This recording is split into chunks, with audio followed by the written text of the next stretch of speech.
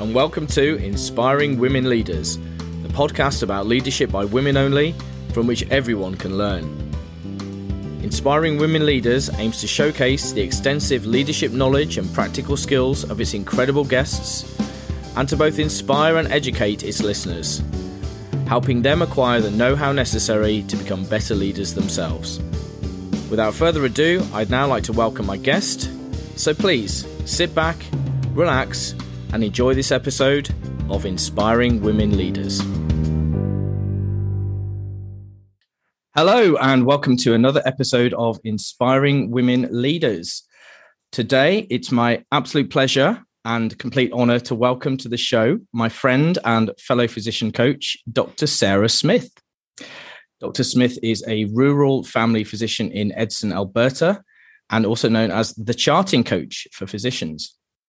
Dr. Smith has been a medical educator since very early on in her medical career, with her first formal appointment as a regional medical educator just 2 years post-graduation as a family physician. She's taken the skills and knowledge from her family physician and medical education careers to become the charting coach.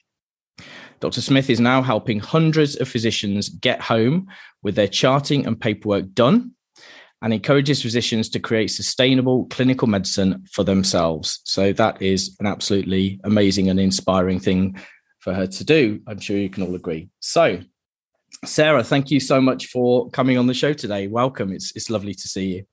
It's so nice to be here. Thanks so much, Adam. So, Sarah, in your own words, please would you tell the audience a bit more about yourself, including what your current work roles are and what leadership positions you currently hold or have held in the past, please? Oh, this great question. So currently a full scope family physician doing, and what I mean by that is a panel of patients in the community, long-term care, emergency department, inpatient medicine in our rural community, and some palliative care as well.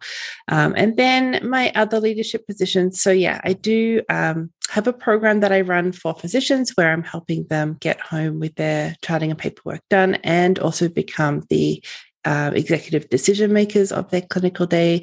I'm also on the board of our medical center, so part of the 5 decision makers within our medical team of 15, we nominate 5 to be on the board.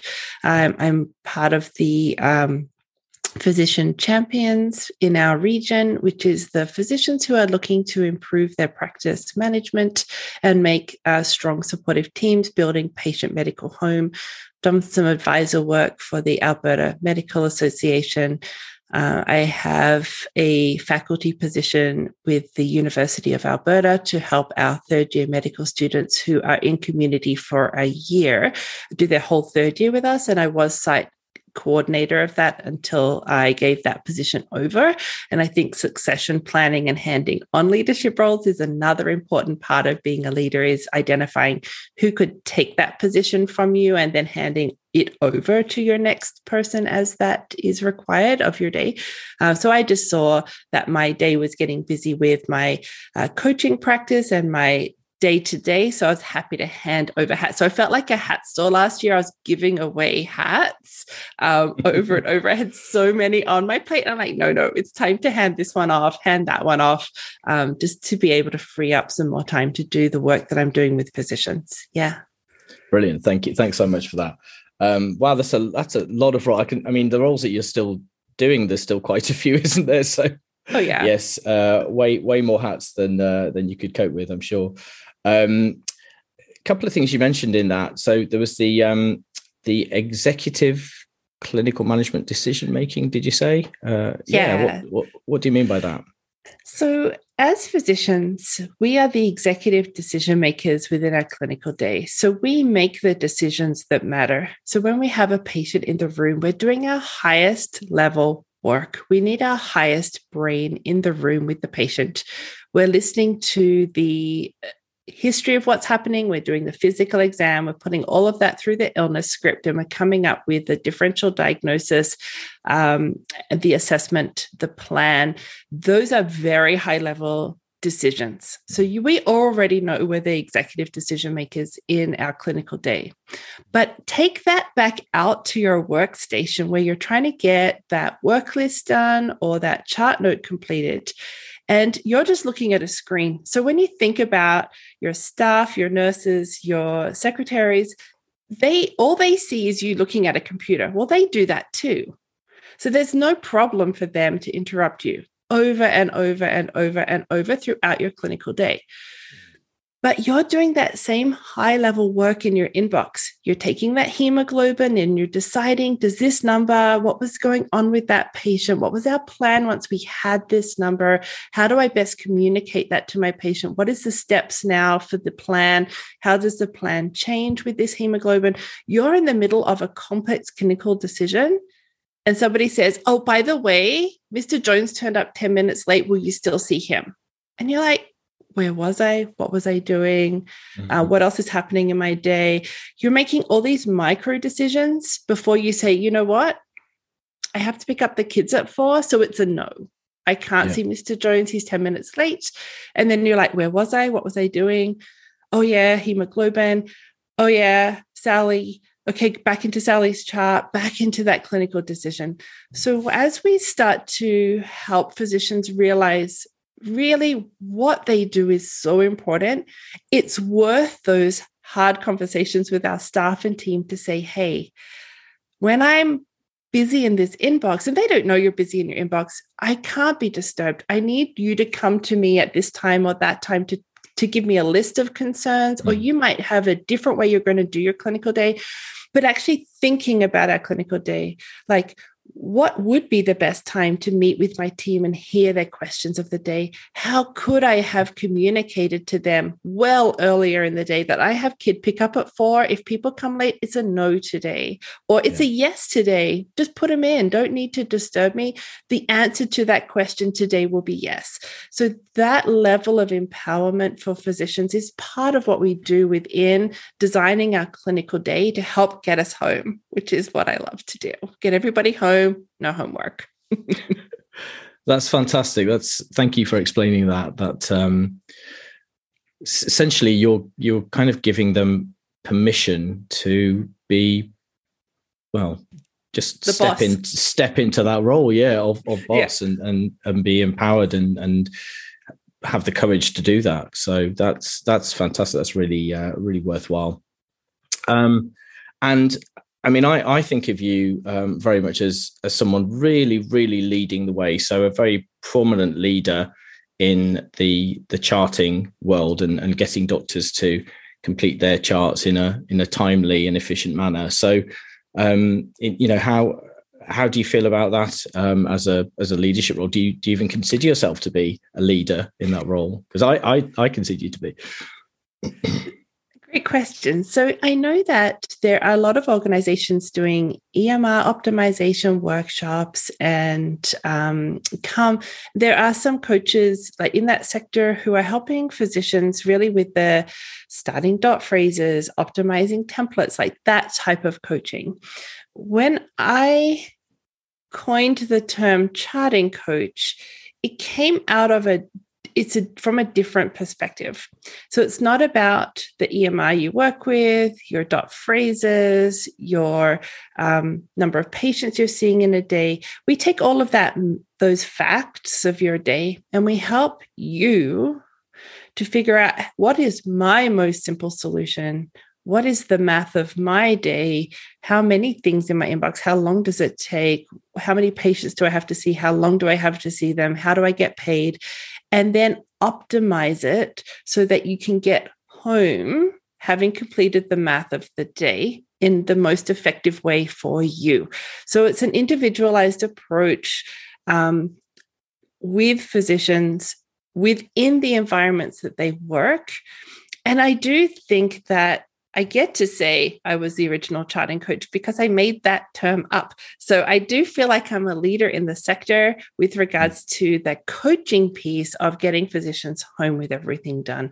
And I just love this work. And it came out of a long struggle for myself in this area. So 15 years doing family physician work in a number of different offices with a number of different EMRs. We even jumped continent from Australia to Canada and still not able to get home with my charting and paperwork done. I'm thinking, it can't be the EMR, it can't be the patients, it can't be the clinic, it can't be the appointment style, it must be me.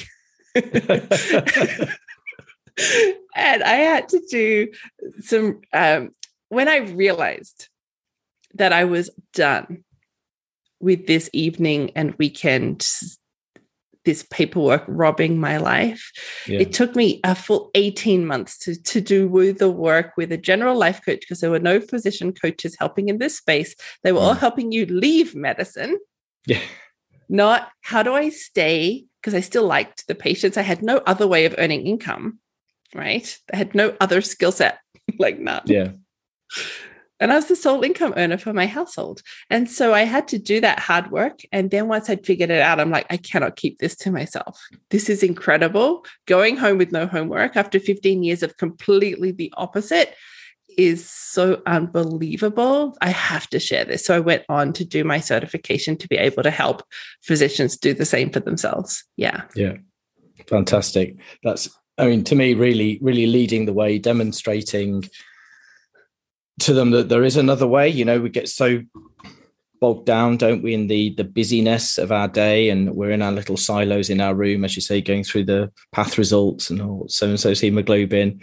And we just can't, we don't have the bandwidth to think that there might be another way. So we need someone like you to come along and just look, this is a way, another way, a better way. So that's, it's great. It's great. I think it's fantastic. So what would you say is your personal leadership style? Okay, so I was having a think about this question, and I have coached a lot of residents and medical students from my very first job as an intern. The medical superintendent of the hospital comes over to me and he's like, "You're good at this," like the paperwork part, like writing too many notes, being a perfectionist in my notes. Yes, that was me as well. "You're going to teach this other intern who's struggling how to do it." Thank you, I think. So I'm talking like the very first day on the job kind of level of being a teacher. So I always have had an interest in, and I guess it was voluntold to start with, but then learning the skills of how do I help impart knowledge to others.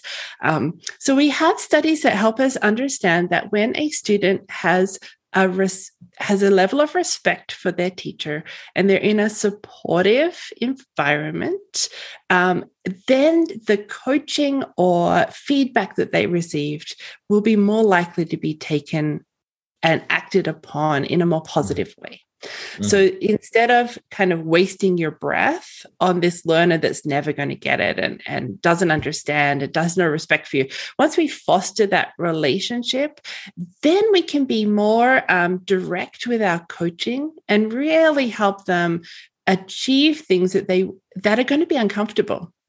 Yeah. It's uncomfortable to tell your students, "Hey, being late is unprofessional." And then you're going to be met with the eye roll if they have zero respect for you too. And there will no change will happen on the other end of that. So step one is that relationship and creating a nurturing, supportive relationship. So my students know you are welcome here. You are my shadow. If I am doing something, I want you in the room. I asked to have you.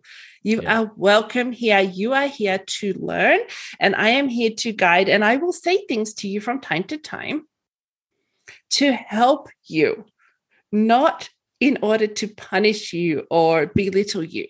And it might be weird things like your handwriting sucks, but it's coming from a mentor who wants the good for you, who sees you as a colleague and is helping you walk the path to get there. So when I say, no, that's not how we would approach this, it's coming from and here's what we could do differently, or how could we do it differently, not you're wrong. Yeah, yeah. And so that is my style. It can sound abrupt, but it comes from love. Yeah. No. Well, I would say I've been on the receiving end of that style from yourself, actually. See, Will you just it get on comes with your everywhere. business already? That's right. And I very much know it comes from a place of love. So I'm sure all your students do too. And it does sound like you create a very a warm, nurturing, welcoming space for them.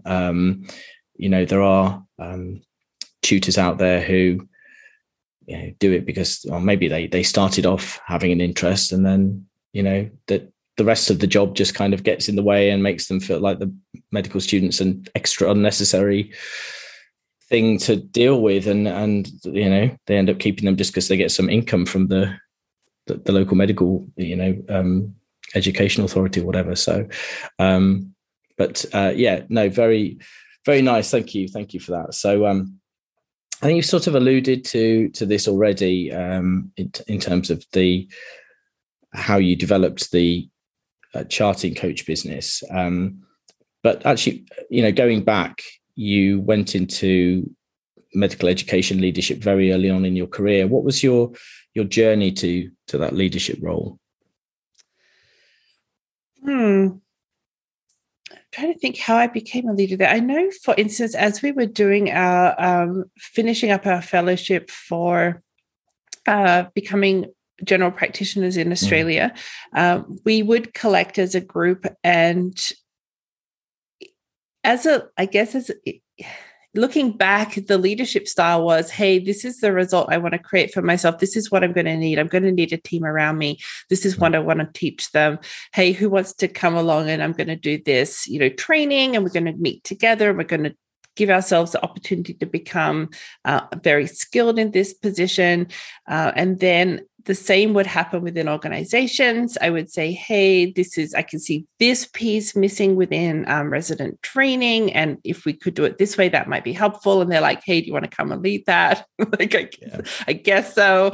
And then when I came to, it's a lot clearer. When I came to Canada, I could very clearly see the differences in those safety nets for patients and the patient recall systems that we had in Australia that were completely missing in Canada when I got here. And the EMR wasn't set up to be able to find the patients who were due for their mammograms, for instance. So immediately I'm like, okay, we have a problem. I need to set up these safety nets, because that's something I as a physician need to help to create a safe environment for my patients. So I immediately started being part of that physician champion for improving patient medical home. And then obviously, when you start talking this talk, the Alberta Medical Association's out there trying to do the same work in Alberta for their physicians. So they're like, okay, and kind of pluck you out and be like, hey, you're doing good things over there. Tell us more. How can we help you? And then so that kind of pops you into new positions where they ask you to be an advisor for something that they're developing, or can you be part of this group of physician champions so that we can come together, and if you are skilled in an area and you have a voice, like you've learned that what I say matters. And so it came out of patient advocacy to start with, this matters for my patients. I want it. And it turns into, this is why you want it for your patients within your medical home. And this is how you can start to create it. And I do have that strategist brain. I can kind of see all the pieces and can figure out how to pop them together. I love that about my brain. I really do. And so when I get in an environment where there's a puzzle, that I thrive. I'm like, I love a puzzle. Like the undifferentiated medical patient, bring it on.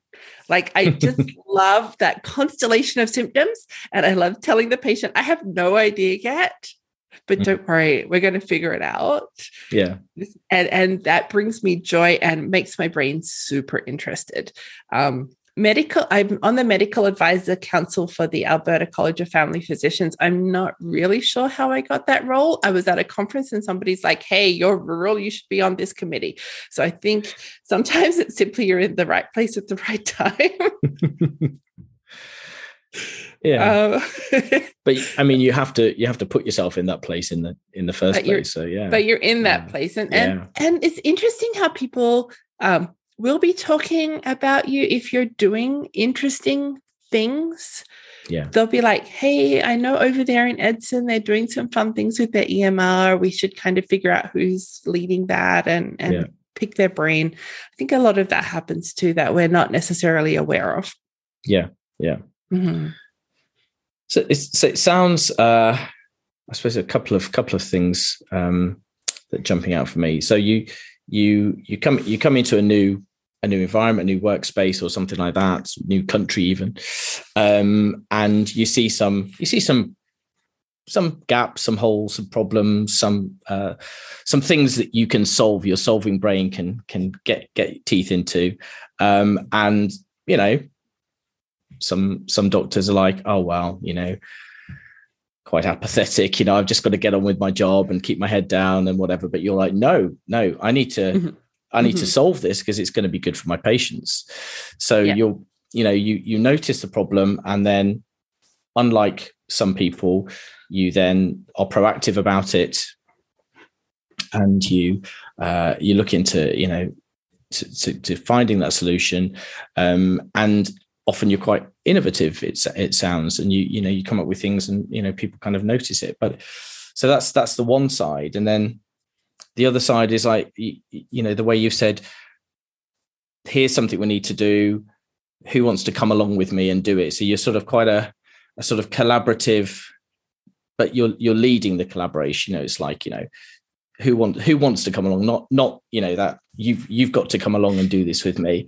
You want people who are willing, don't you? And you know, and you kind of like foster the team in that way, I think. I don't know, is that fair?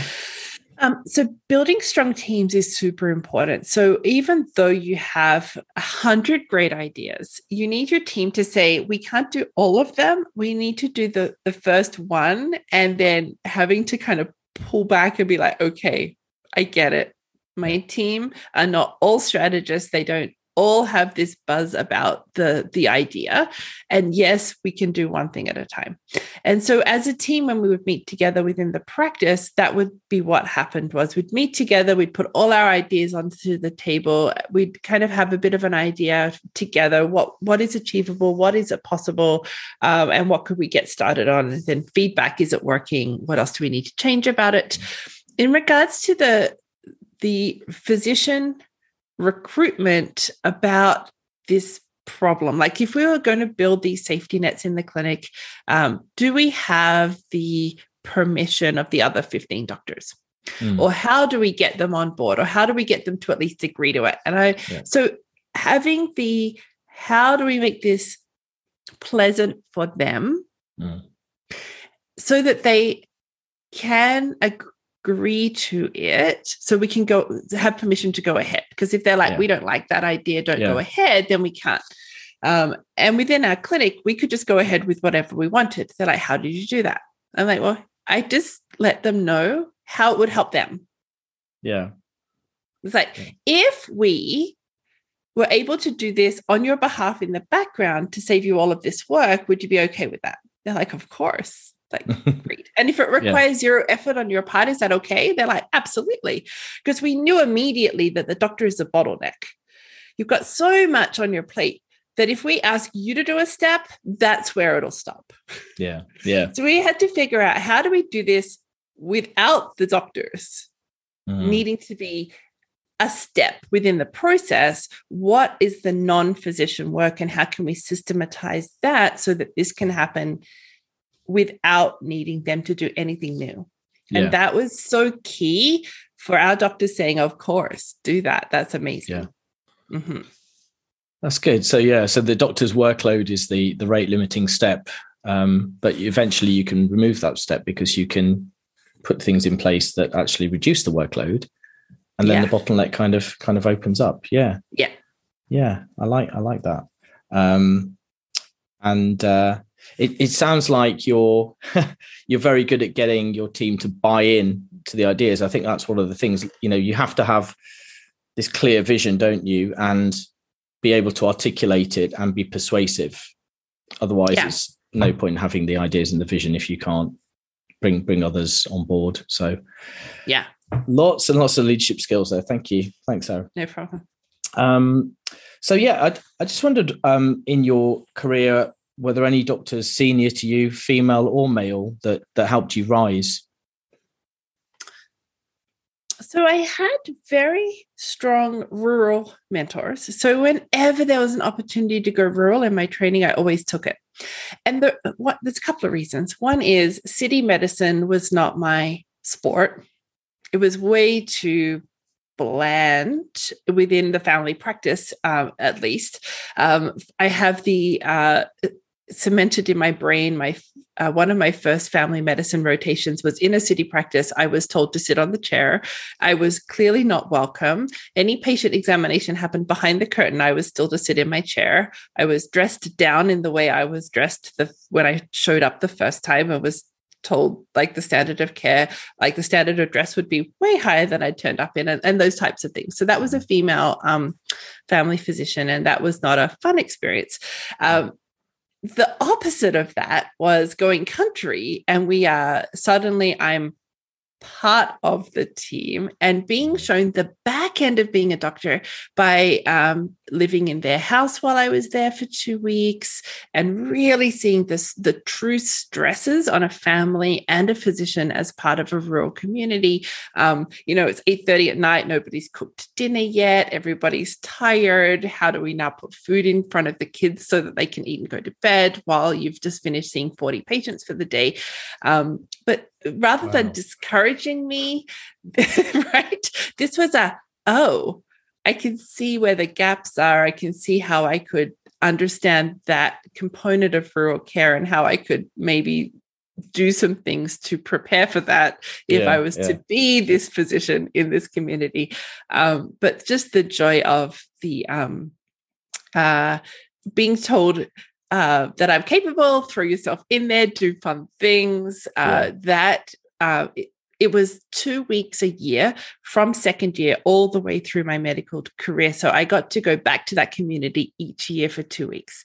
So that rural mentor, I credit him for my love and joy and clinical courage in a rural environment. Like the ability to say, listen, I'm the only doctor for 400 kilometers. It's me or no one.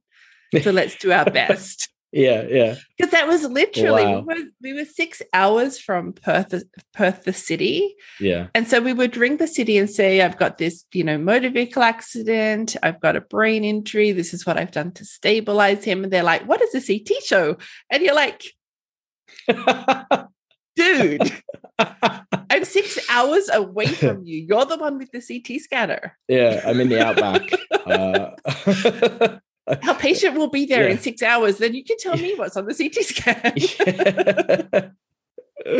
I'm not even speaking to you on a mobile phone because there's no signal. It's a special kind of like radio thing that you have out there. Oh gosh.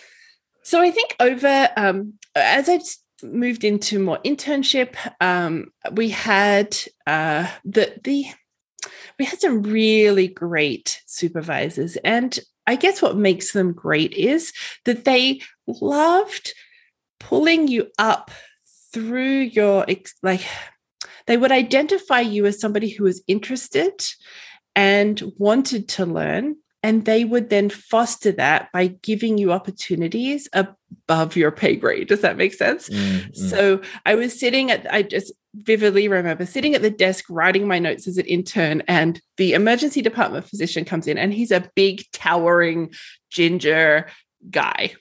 And he taps me on the shoulder, literally taps me on the shoulder. And he's like, and he kind of motions his finger and he says, come with me. I'm like, oh no. I'm in deep trouble. And he pulls me into the trauma bay, gives me a set of sterile gloves, sits me down. He's like, cut there. I didn't even know what we were doing. So I made a cut. He's like, deeper, longer. And then I'm putting a chest tube in a guy in a trauma. I'd never even seen a chest tube, didn't know what a chest tube was. And now there's blood coming out of it. I'm like, did I just kill this guy? He's like, good job. You cured a hemothorax.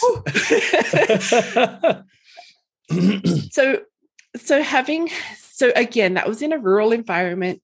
That was where we felt part of a team. We felt like we were required to be there as part of the medical team. We were adding usefulness. We weren't just, gutter scum.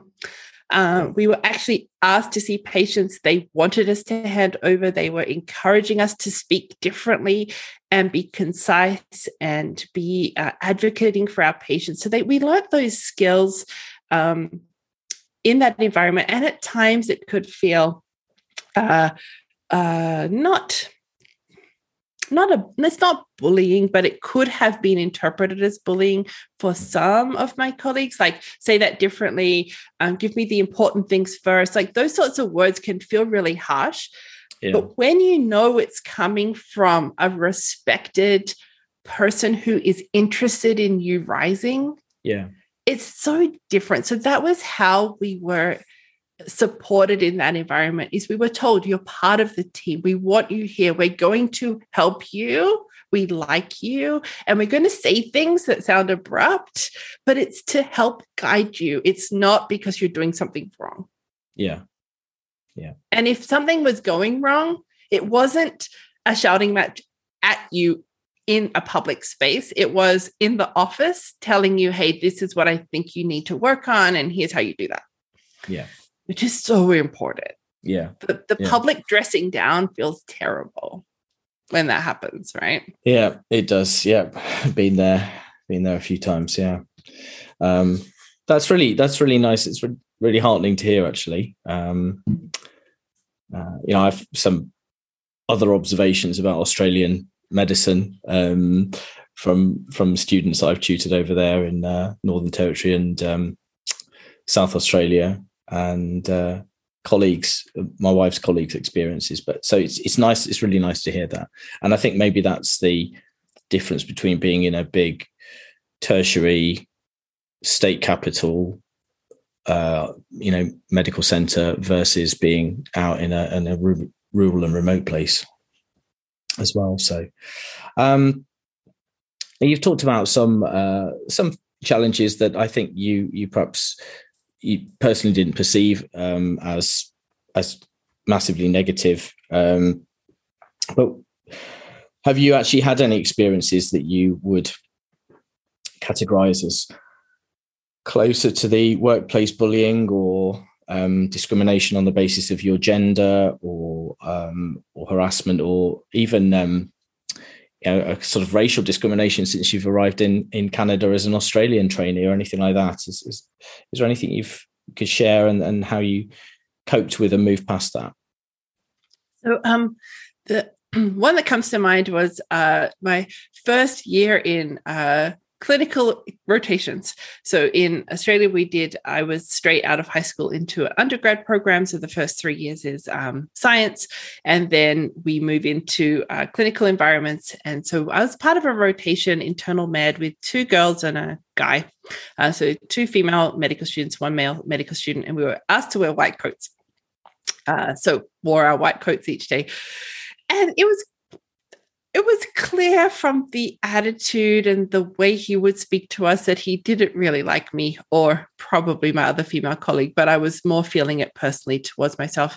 And there'd be decent amount of "you're wrong" if I would be presenting a patient. And then this one day, I remember I had to wash my white coat because it wasn't specifically very clean. So I had put it in the wash and forgotten to grab it out the next day. So I went to work without it, knowing there'd probably be consequences. And sure enough, we're walking down the hallway in the morning to do rounds, and I didn't have my white coat on. And he specifically says to me, "Where's your white coat? It's a white coat required rotation." Stood next to me was my male colleague without his white coat on, and he had not worn one for the entire rotation. So that was a clear, "I don't like you." Yeah. And I didn't like it. It felt really uncomfortable to do an entire rotation, 8 or 10 weeks with this one supervisor who clearly doesn't like you. And more to even got the feeling of you shouldn't be a doctor from him. Like you should, there's no way you're going to succeed kind of attitude from him. And at the time, I was very unhappy about it. And I remember when I topped Queensland in the clinical component of the Royal Australian College of Family Physician exam. And I'm like, that's for you.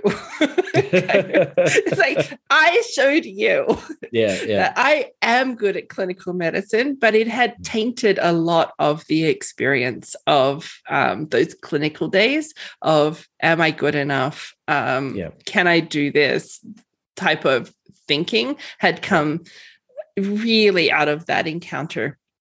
And there was one other example, which I thought was going to be a deja vu of that experience. So when I did vascular surgical rotation later on in my medical career in a big city hospital, we turn up and there's this big dark-haired this time vascular surgeon. Like he was enormous, like as in towered over me.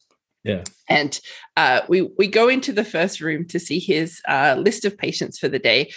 And he's like, what's wrong with this patient? And myself and this, my colleague, who's also female, and was really struggling because she was also learning the language. So she'd come from a different cultural place and had gone back to medicine. She was a fully trained physician, but had come back to medicine because we wouldn't acknowledge her medical school in Australia. So she was doing really hard work to have to go back and do medical school again. Oh my goodness. Anyway, credits to her.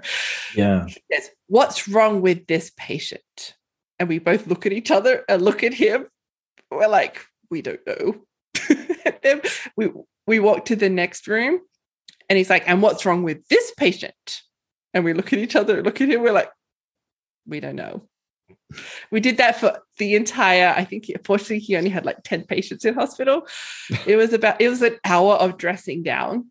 And at the end of it, he says, by tomorrow, you will know. It's like, oh, geez. Now, to our credit, we stayed all day. And we knew those patients inside and out by the next day. Oh my goodness, we weren't going to let that happen again. That was a terrifying and terrible experience. Now, because we had showed up so well prepared the next day, we had a fantastic term where we could do amazing things within our vascular term. And he actually turned out to be a very excellent teacher if you were interested and if you showed that level of commitment to his patients and his team. But that was not the way to learn that. Yeah, no. That was really frightening. Yeah. So I could have imagined going home in tears every single day of that rotation. What one day was enough. Yeah. So what do you think? I mean, we were talking before we started recording about, you're a very confident person, a confident doctor now. How did you become this person that you are now? When you've had such experiences that can keep some people down for longer. Mm-hmm. Yeah, great question. I think so that experience with my rural supervisor and seeing him talking to the doctors in the city and having to advocate so fiercely for his patients and helping the doctors in the city understand where he is and what resources he had was the beginnings of my ability to advocate for my patients. So when I realized this is not about me and me being frightened of calling you the big city doctor, this is about me wanting fiercely for my patient. Then it felt outside of myself. It felt bigger than me. Yeah. Yeah. And I was like happier. Yeah. Yeah. and I knew the rules of engagement. So the rules of engagement were, as a rural physician ringing the big city hospital, sit down and write out the concise summary of what you are asking for. So what is the big ticket red flag items about this patient and what do you need? Yeah. Okay. So this is Dr. Smith in this town, and I have a patient, 19-year-old male, who's been thrown out of the windshield, found on the highway, and his GCS is 4. I need you to come get him. Okay. So when we're put in situations where we're advocating for something bigger than ourselves, that was the growth of that self-confidence. And then if that person was going to give me the 5 questions, I'm going to show up and give it back to them. Yeah. That, I think, is where the start of the courage came from, is not about me and my needs, but about my patient and their needs. So that was the beginning of self-confidence. And self-confidence can be learned. So that as again, emergency department physician, I think it's really important when things go badly. So when bad outcomes happen, there's 2 steps to this. One is, here's what happened, and here is how I would do it again if faced in that exact scenario. Like, from the clinical perspective, we learn from mistakes. Yeah. Okay. Here is the outcome. Here are the steps that got us there. And if I had the opportunity, here is what I would do differently. Versus, I'm a terrible doctor.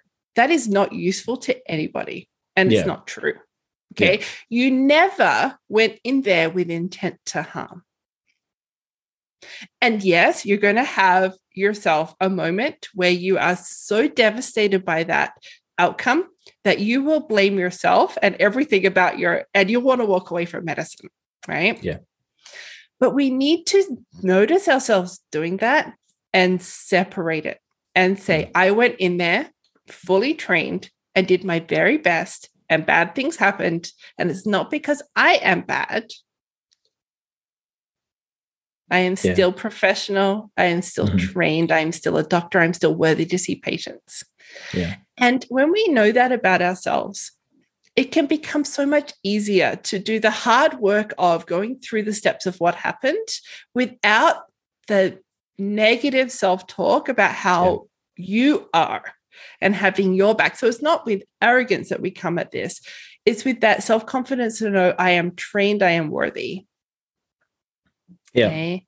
I like and it. Yeah. splitting those up. And that's part of any emergency department physician's thinking.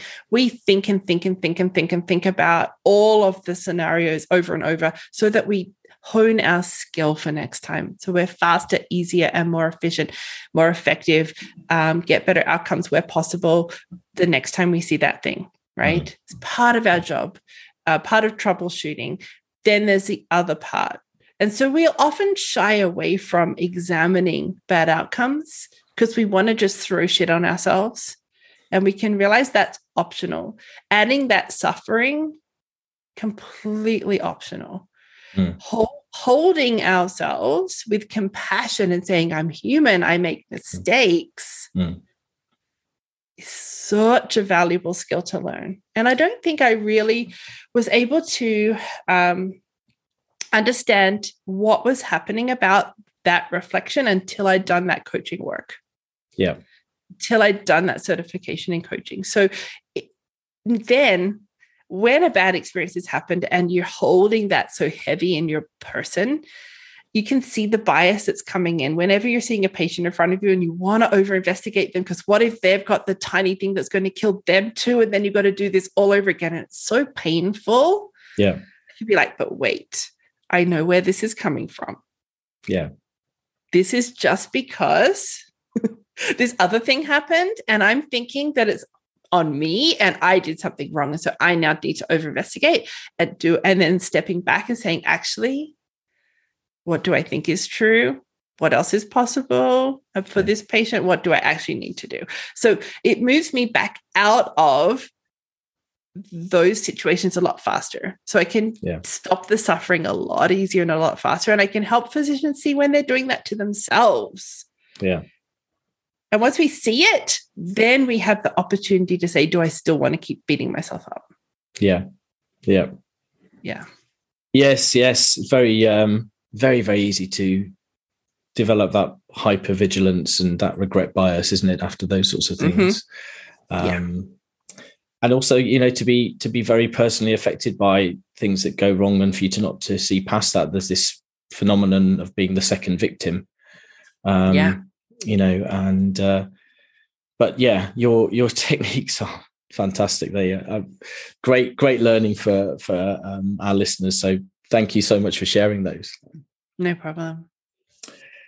So, in addition to what has been excellent advice around navigating your way through workplace challenges, do you have any other advice for our listeners on how to become a strong, kind leader?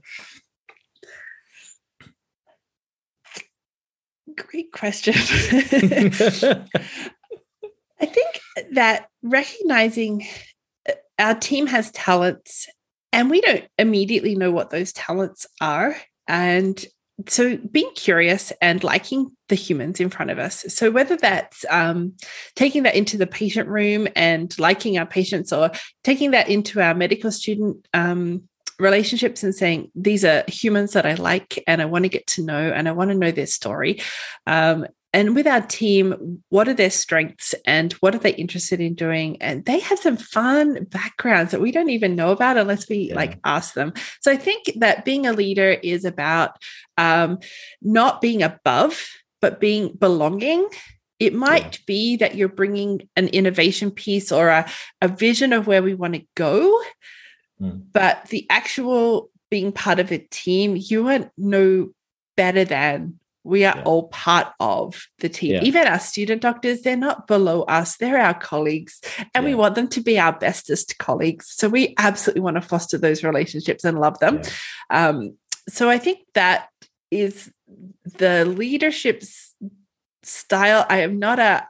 I'm leading you and you're coming with me. It's more of this is where we want to go. How do we get there, everybody? What are you all bringing to the table that could help us towards that? What are you all seeing that I'm not? Yeah, that's lovely. And especially, giving everyone that sort of that parity, everyone has a role. Like how when you were doing rural and remote medicine as a student and you were seen as a vital cog in the machine, without you being there wouldn't be anyone to apply pressure to that wound to stop it from hosing everywhere while the other person could get on and do something, so and you are passing that in turn onto your students and saying that they're an essential part of the team, and you're sort of paying that forward. So I love that. I love that message. Thank you. Okay. So what would be your take home leadership messages for the listeners then? Okay. So I think the big one is that you are the executive director of your clinical day, the executive decision maker, and that that can be learned and it can be used to help you redesign that clinical day so that you can have more efficiency, less task switching in your day, which can help achieve your goals for the day as well of getting things done. So that's kind of the first take-home message I was thinking about. Self-confidence can be learned. So it's that not arrogance, but that confidence of that you have your own back about your decisions and that you refuse to beat yourself up. That even in that context of something bad happening in medicine, it happens. You're human. And then choosing just not to add suffering, choosing not to beat yourself up about that we are worthy to see patients. We have a notice, a certificate that says so. We don't have to go beneath that. We can always say, I'm worthy to see patients, and this is why I have a certificate that says so. I think that's a really important piece, that we think it's okay to say shitty things to ourselves, and that we can get away with it, but it's harming us. So we can be our own worst bully. We can be so mean to ourselves. So listening to that inner voice and being kinder and more compassionate towards ourselves. And that you probably are a leader already at somewhere within your life. That leadership is something that you can take step by step and become kind of like surprise. So many years later, you're like, oh, I'm in leadership. I know when you asked me to come on the podcast, you're like, with the podcast and leadership, I'm like, I have to rethink my entire brain about how I am a leader. Like, oh yeah, I could see that now. Yeah.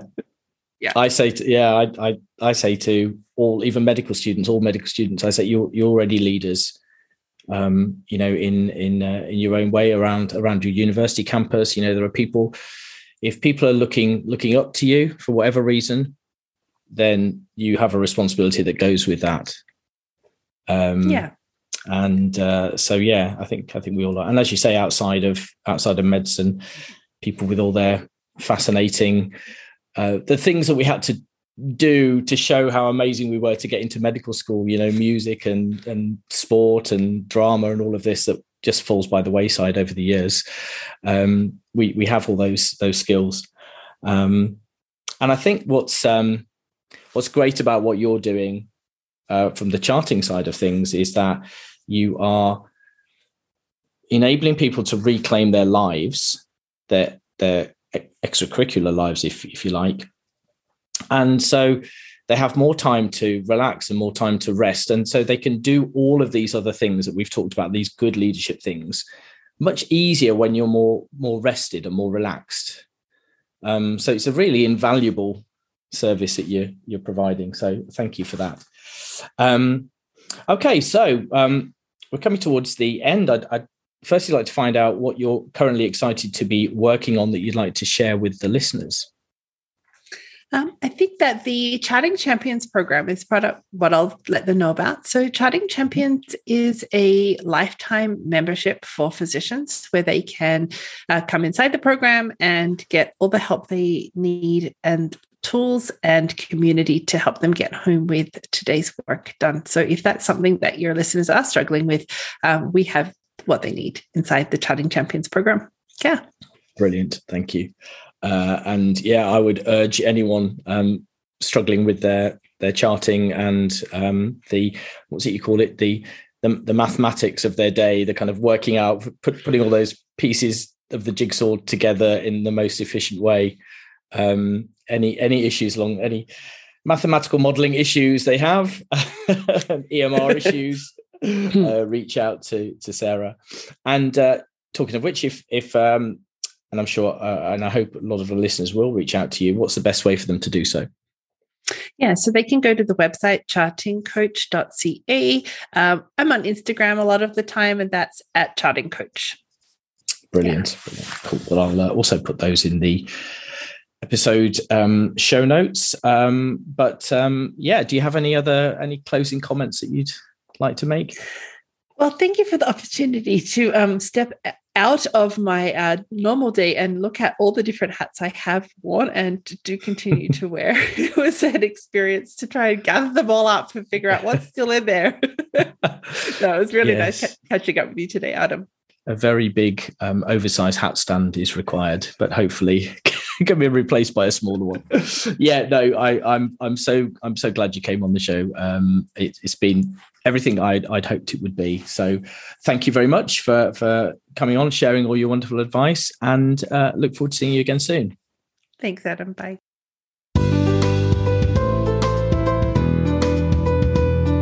Thank you so much for joining me and my guest on the Inspiring Women Leaders podcast today. I really hope you enjoyed listening to the episode as much as I enjoyed recording it. If you did, please download the show and leave it a rating and a review so that together we can share the amazing lessons we've learned from my guests with listeners far and wide and help as many aspiring leaders as possible. Most of my podcasts will also be uploaded to my YouTube channel, Dr. Adam, Physician Coach. So please check out my channel there, and hopefully you'll find some videos on similar topics to watch and enjoy. Finally, I have some exciting new group coaching programs and a membership scheme in the pipeline. So please keep a regular eye on my website, www.dradamharrison.com. That's www.dradamharrison.com for updates. Thank you again for your time today. And please join me next time, 2 weeks from now, on alternate Wednesdays, for another brilliant episode of Inspiring Women Leaders.